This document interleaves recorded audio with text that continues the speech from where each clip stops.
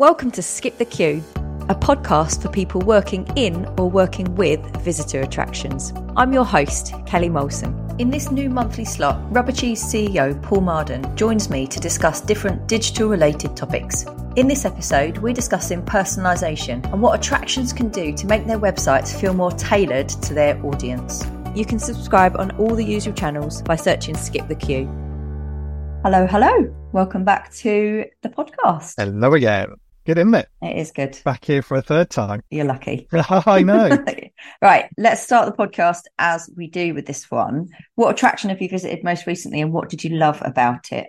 Yeah, I was pretty lucky the other day because I went to the National Maritime Museum because I'm a trustee of kids in museums, and we had our family-friendly museum awards, and we held it in their lecture theatre at the Maritime Museum. Up in Greenwich. And I'd been to the Greenwich museums before. I'd been to the top of the hill where the observatory is, but I'd never been to the bottom of the hill, which is where Maritime Museum is. And so I'm just there with all the great and good of all the museums around the country that have been shortlisted for the awards, which was brilliant.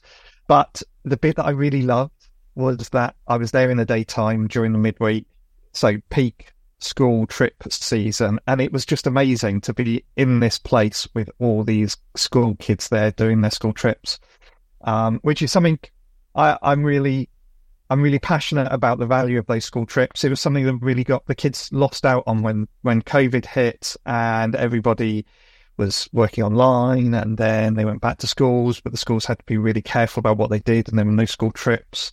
That's such a magical part of being in primary school that they were just robbed of. So seeing all those kids in that amazing place was just wonderful. I got to rub shoulders with the great and the good. I've met some Skip the Queue alumni at the event as well. And I had a lovely cup of tea and a piece of cake in the cafe with our project manager, Bex. So a good day. Can you imagine a better day? No, it's a perfect day. I was just thinking, as you were talking about the school trips, it's like a rite of passage at school, isn't it, to be walking around a museum with a clipboard, draw a picture of it, go and find X, draw a picture of it. I've got really vivid memories of doing that when I was younger. And they were all just herring around doing exactly that and loving life. So, yeah. And buying their little rubbers in the shop and things like that. So you should collect rubbers, kids. All the cool people do. Okay, I need to give a big shout out to the National Trust. We are really lucky where we live. So we've got like a triangle of National Trust venues near us. So we've got Wimpole, Ickworth and Anglesey Abbey, all within like 25 minutes, half an hour, a little bit longer for Ickworth. Each one of them is incredible. They all have a different adventure. They've got great play areas, beautiful historic houses, and beautiful walks. And we have spent a lot of time in the last 2 years at National Trust venues, walking, pushing the pram. But now Edie's toddling around. We're into like the activity areas, so and all of them are phenomenal. Wimpole has just redone their outdoor play area, which we're yet to visit. We're just waiting for a dry day to get back over to that one, but it's just the membership. So I think the membership is such superb value for money. I genuinely cannot speak more highly of it. It is such good value for money, and we get 4, 5, 6, 7, 8 times the amount of value from it every single year. We have this membership, and so much so that we gift it to people as well. Like, we were really lucky. We got given some money for a wedding gift, and we said, rather than I think when people give you money, it's lovely, but it just kind of, you can put it in the bank and you forget about it, right? Or you spend it on, it gets spent on stuff. And we were like, right, if we get given money, we'll spend it on a thing, and we can say we bought this thing with it. And so that we bought the National Trust membership with it. That's a cracking idea. Yeah, it was really good idea. But then it's such good value that we've then bought membership for like my parents for their, really? So I think it was like a joint. And I think Father's Day and my mum's birthday are quite close together, so it might have been a joint one for that. And so they can, they go on their own, and then they go and they take Edie as well. And it's absolutely brilliant. So yeah, well done National Trust. Well done Wimpole, especially because pigs someone, the tiny person in my house is very happy about pigs there. I don't mean myself, I mean Edie. And also, I just want to give a big shout out to one of the volunteers. I'm really sorry I didn't get the volunteer's name at Wimpole, but he's one of the volunteers in the farm. I am a little bit frightened of horses. I think they're beautiful, but really big. I saw an old next door neighbour get kicked by a horse once. And you've literally been scarred. Yeah, there's a block up there. But I'm a little bit frightened of horses. And there's a huge Shire horse at Wimpole who's a big old gentle giant. I think he's called Jack. But I am a bit frightened, and I don't want that fear to rub off on Edie. And so I very bravely took Edie over to meet the Shire horse. But the volunteer was wonderful. This guy just, told us loads of stuff about the horse, and he was really great with Edie. And she managed to stroke his nose, and even I managed to stroke Jack's nose. So yeah, thank you, man, whose name I didn't get. It was a really lovely experience, and you helped put me at ease and my daughter at ease. So there you go.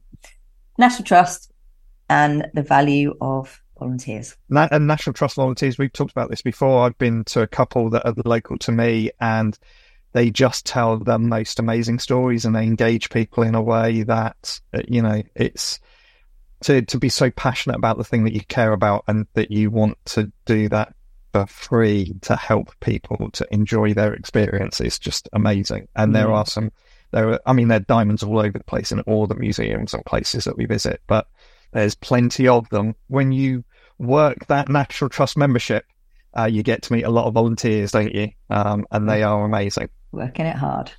Right, okay, let's get on to what we're going to discuss today. So we are talking about personalisation and what attractions can do to make their websites feel more personal. So this is an interesting one, and I think that we've probably got to put our hands up and make a bit of an apology here. Very few people who took part in the 2023 visitor attraction website survey actually implement personalisation. But there's a lot of evidence that personalisation improves conversion rates. So there's some stats that I want to read out from the report. Only 6% of respondents personalised their website experience for customers, yet 85% of respondents thought personalisation was highly important. So question for you, why do you think so many people think it's important, but so few are actually implementing it? Well, this is where we hold our hands up, isn't it? And we say, I think the answer to that is because we didn't ask the question properly. Probably. When I read, so I've touched base with there was a very small set of people, as you say, 6% of people said that they were personalising their websites, but the language that we used in the question was a little bit confusing. And when I reached out to a handful of that 6%, they were like, "Oh no, that's not what we thought you meant. What we thought you meant was that." So one person said to me, you could personalize your experience at the venue by buying different things, not personalize the website experience. Yeah. So, and when you read the language of the question again, with that answer in your head, it's obvious why they answered it in the way that they did. So, there's a lesson to be learnt there about trialing the questionnaire, making sure that people understand what it is that we're saying, and that we agree with the language of what we've used. The fact is, I think a lot of people didn't understand us. So the answers that we got back, the disparity is clearly confusion based. But even if we weren't confused, even if we had the data, my instinct is that there would be a big difference between the two. And that boils down to the fact that I think the personalization is hard to do. And that actually the reason why a lot of people aren't doing it is because it's hard and costly in some cases. But we need to get into the guts of that and understand why. Okay, so lesson learned for next year, we need to give more clarity over the questions that we ask. So thanks for the feedback, everybody. We will do that. What do we actually mean by personalization then? Yeah, that's a good question. I think that what we mean by personalization is developing the website in a way that means that you show different contents to different audience members depending on different things. There's lots of different ways in which you can do that. There's a very simple perspective, which is around, not automatically showing different content to different people, but writing content for your different audiences and making that easily discoverable. It doesn't have to be technically complex. Yeah. It's really about writing the right content for the right people and making it so that they can get from where they are to where they want to get to and get that right answer. most of us do that intuitively. Most of us, when we're writing content as marketers, we do personalize the content to the end audience, even if we're not doing that in an automated way. I think with this, though, my interpretation of it is the next level onto that, which is that's true personalization. Because I think those things, yes, that's a very simple way of looking at it, but that for me is not enough when it comes to how we answer this question. So it's the tracking behavior and showing personal content that, to me, truly personalizes an experience. Like, I can think of, things that we've done in the past in terms of like tracking where someone, tracking the IP of the person that's looking at the website and offering them up content that is in English, UK English, or in American English, for example. Yep. Yeah, absolutely. So it could be about time of day. So it's trite. It's not going to convert somebody, but saying good morning, good afternoon, good evening based on where they are. We did another site a few years ago which showed videos of an experience in the daytime or an experience at nighttime, depending on when you were looking at the website. And then you could switch in between them, which was pretty cool. I like that. Yeah. But so you could do time of day, you could do location, like you say. Interesting is building an understanding of somebody, fitting an audience profile based on what they've looked at across the site, which gets a little bit creepy, doesn't it? If you're tracking and you use that tracking information without lots of care, you could look really creepy. But if you use it really carefully, then you can adapt the content of the site based on, the more that somebody looks at the schools section of your website and they look at news articles that are related to schools, maybe they're a teacher or maybe they're interested in running a school trip to your venue. And you can adapt the recommendations that you make to them based on that understanding that they show more interest in the educational aspects of what you're doing. So this leads us to what some of the benefits are. And ultimately, I think the more personalized the site is, the easier it gets for users to meet their needs. You're kind of getting them from the start to their goal quicker, and hopefully makes their lives easier as well. Yeah, absolutely. So I found some data. No, actually, no, this came out of the report. Actually, 80% of consumers, this was a stat that we pulled out in the report. It's from HubSpot. Yeah, 80% of consumers are more likely to make a purchase from brands that offer a personalized experience.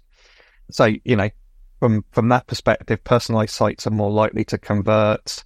There's other stats that we didn't put into the report itself. Boston Consulting Group found that brands that create personalized experiences combining digital with customer data, so that the true personalization you were talking about, increased revenue by 6 to 10%. That's pretty impressive. It is pretty impressive, but then that brings us to risks, doesn't it? And that kind of creepy aspect of this, and whether is it okay, hun? Yeah. So some of the risks. Yeah, I mean, the obvious one is privacy, isn't it? We live in an age where people value their privacy, and there's laws around that as well. So in the UK, we've got GDPR.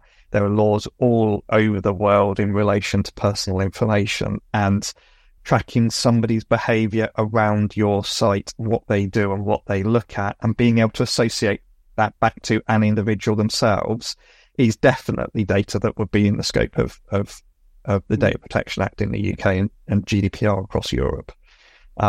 So you have to be really careful about what data you're collecting, how you attribute it back to a natural human, and then what do you do to protect that data. And then you've got complexity of managing multiple sites, managing large volumes and multiple sources of data on top of that as well. I alluded to that earlier on as my kind of the reason why I think a lot of people don't do this is when you get into the true personalization, when you're managing a website, there's a lot of content on there. You've got to think about what everybody needs. You've got lots of people in the organization wanting their content put onto the website. You're the editor and you're responsible for that thing. And then somebody says to you, I think it's a bright idea. We've got 12 audiences and we want to have personalized content for all of those audiences. And now you don't have one website to manage. You've got 12 websites to manage. And when it goes wrong for one particular person, when the CEO is looking at the website and it shows them something really weird and they report it to the editor and the editor's like, yeah, but how do I know what it was that went wrong? Because I don't have one website. I've got 12 Oh my websites that I've God. got to manage. The level of complexity and the effort that you go into this can, if you're not careful, if you're not doing this in a sensible way, it can become quite hard to manage, Yeah. and get your head around. I'm just thinking of the horror of trying to support that from an agency perspective as well. when you've got support tickets coming in, and the support ticket from the client is, so this person is not happy because they've seen content that isn't okay for them, or oh God, yeah. Yeah.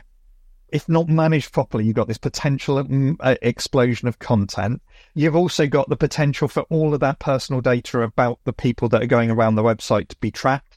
So now you've got to manage a load of data in volumes that you'd never really thought of before. Where does the customer data come from? If you've got, you know, do we want to show personalized information for people that are members? Where do we hold our membership information? Do we hold that in a CRM system?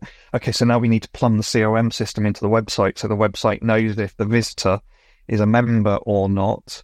Do we show different information to somebody that is not a member, but they have visited before? Or how do we know that? Oh, we need to plumb in data from the ticketing system now. Yep. And this can be amazing. And that's how you arrive at that high conversion rate, is that you've enriched the experience with loads of knowledge about the person. It's not like somebody's walking into the gates of the place and you know nothing about them. All of a sudden, they're walking into your website, they're interacting with your website, and they're not just the same as everyone else, they're special.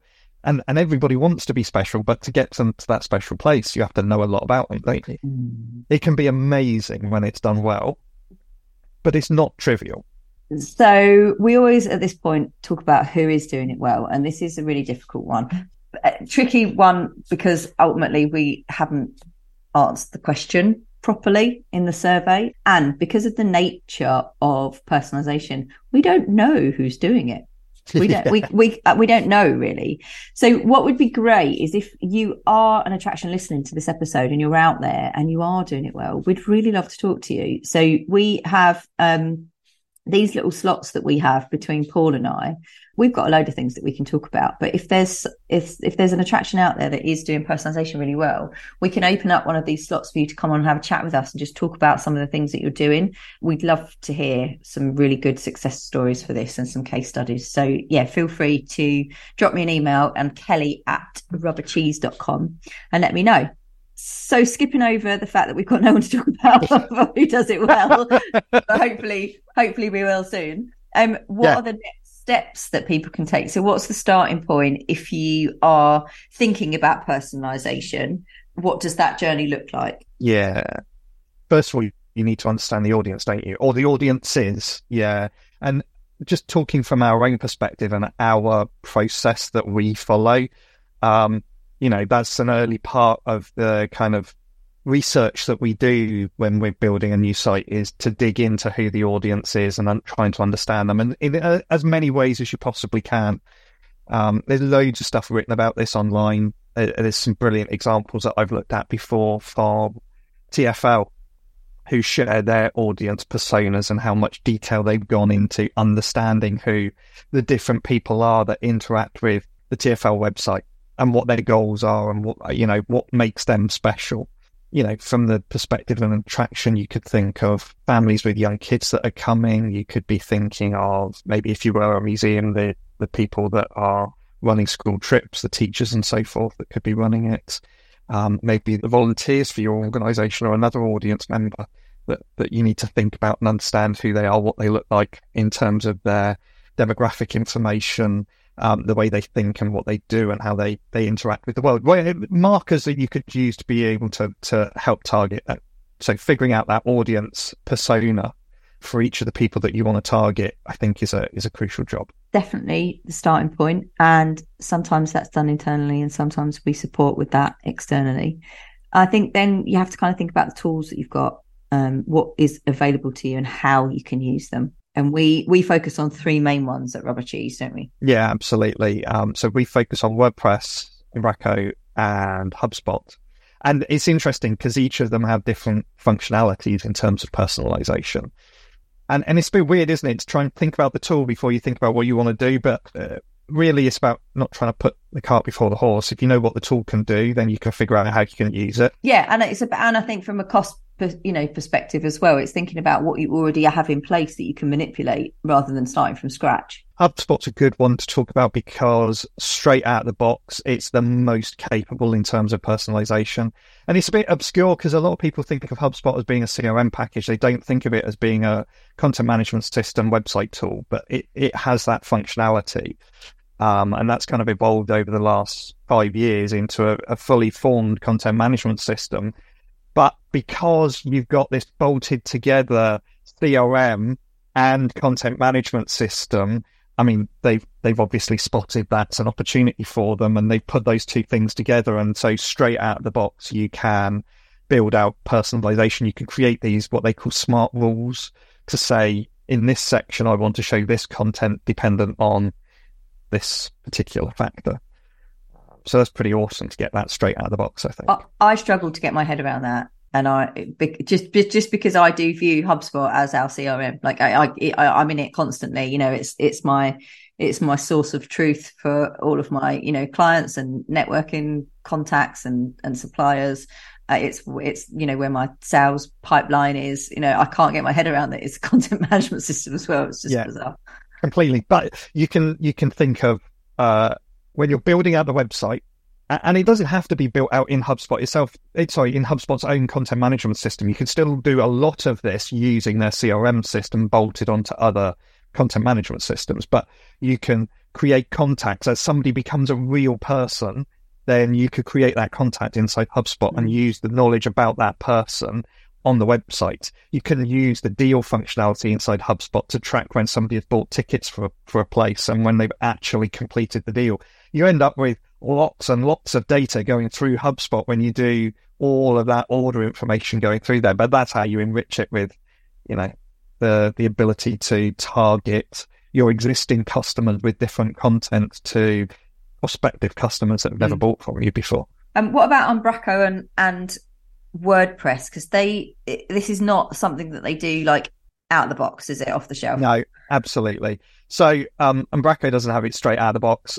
There is a really, really capable personalization system called uMarketing Suite, which you can buy. It's like an annual subscription product that bolts into Umbraco itself. It's been built so that when you're in there and managing all of your audience personas and the content that you want to adapt, it's all in that one package. So it does, once you've got it in there, it does feel like it's all Umbraco because it's been designed in a really neat way. The challenge is you've got to buy it. It's a paid for add-on, but the benefit that you get is well worth the investment, but it's not a cheap investment to make in that tooling. And also there's elements of the site needs to be built with that in mind. You can't just plug it on at the end and hope for the best. You've got to think about the long. No, it's not a plug it on. You can retrospectively add it into a site. Yeah.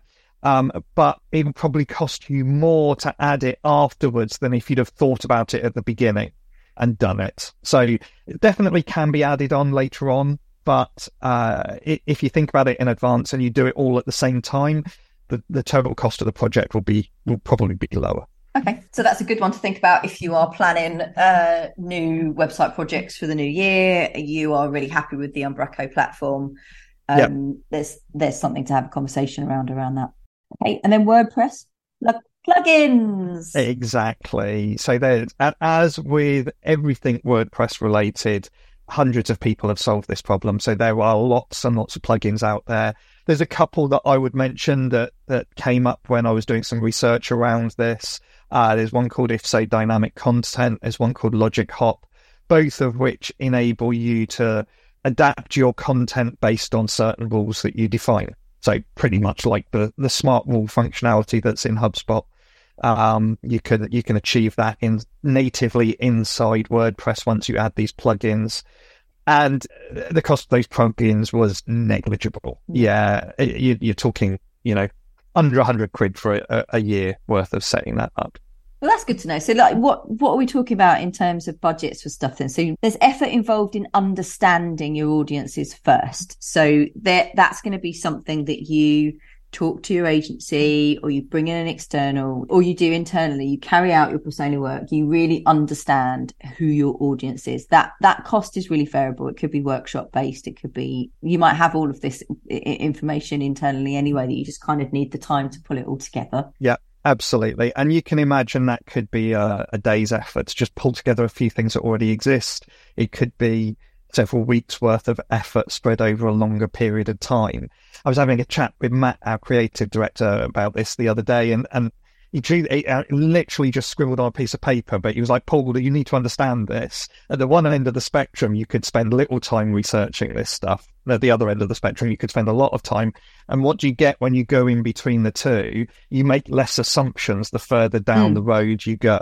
So if you can deal with a kind of a minimal research and making some broad assumptions, then that's a sensible thing to do. But if you want the confidence of knowing that you're not making too many assumptions and there's lots of data underlying the things that you're saying, then obviously you need to invest more effort into that research to be able to find that out.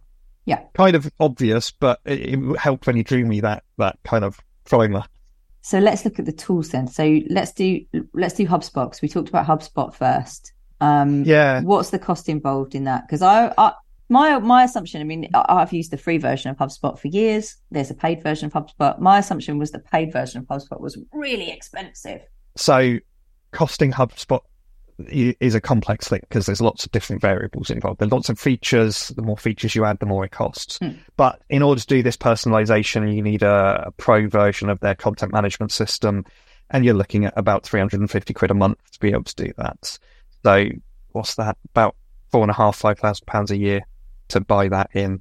That is not just for that feature, that is for the whole of that HubSpot content management system and all of its hosting included as well. And it's it is top grade, highly secure, highly available infrastructure that you get bolted in that. So it's not, the cost of personalization is not just the 350 quid a month. That is the all in to get that pro package is 350 quid a month. And then there'll be dev costs on top of that to implement it. Yeah, to a certain extent. Actually, a lot of the personalization, because it's core to HubSpot, you can achieve a lot in a normally designed and built HubSpot site, and then just manage the content in that. So let's say you've got a panel where you want to show a particular piece of content that says, hey, you're back again because you're a returning user. You wouldn't necessarily need a developer to be able to make that available to you. Those smart rules would be built in by the content management system. So there's obviously going to be things that you want to do that you will need to have a developer to be able to do that. You need someone that understands logic. So this is not a job. This is not a job for me. Well, in the right hands, you don't need a developer to be able to do a lot of the personalization in HubSpot. All right. What about Umbraco? Yeah, there are some free tools. There's something called personalization groups. But if you want to go for your marketing suite, which I think is where you're getting into really serious proper personalization territory with lots of great functionality, you're looking at about 400 quid a month for the package to be added into your Umbraco instance. So that's not comparing apples with apples when we look at the HubSpot cost, because that was an all-in cost for the whole of the platform for HubSpot. Whereas for Umbraco, your marketing suite is 400 quid a month to add it to your instance. Yeah. And that depends on the amount of traffic on your site. That does vary. And then WordPress is cheaper chips in comparison. So plugins, you're looking at costs of around about £150 per year, depending on what one you go to. Obviously, you will, you've either got somebody internally that can integrate that for you, or you've got your dev costs on top of that. But if you've already got an existing website in WordPress, then actually could be something relatively inexpensive that you could start to try out. Yeah, absolutely. And then on top of that, you've got other personalization systems that you could plug into any of these systems to be, with your kind of Lamborghini style sets of functionality. These are starting costs for the packages we're talking about. Yeah, we're talking 150 quid a year for WordPress, but that would be basic personalization. Yeah. Okay. Good chat. So just to reiterate what we said earlier, sorry we were idiots about the question and have caused some confusion. Apologies. we'll do much better next time.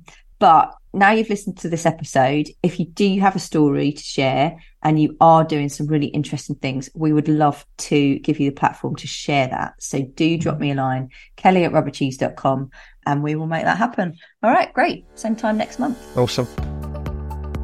Thanks for listening to Skip the Queue. If you've enjoyed this podcast, please leave us a 5-star review. It really helps others find us. And remember to follow us on Twitter for your chance to win the books that have been mentioned. Skip the Queue is brought to you by Rubber Cheese, a digital agency that builds remarkable systems and websites for attractions that helps them increase their visitor numbers. You can find show notes and transcriptions from this episode and more over on our website, rubbercheese.com/podcast.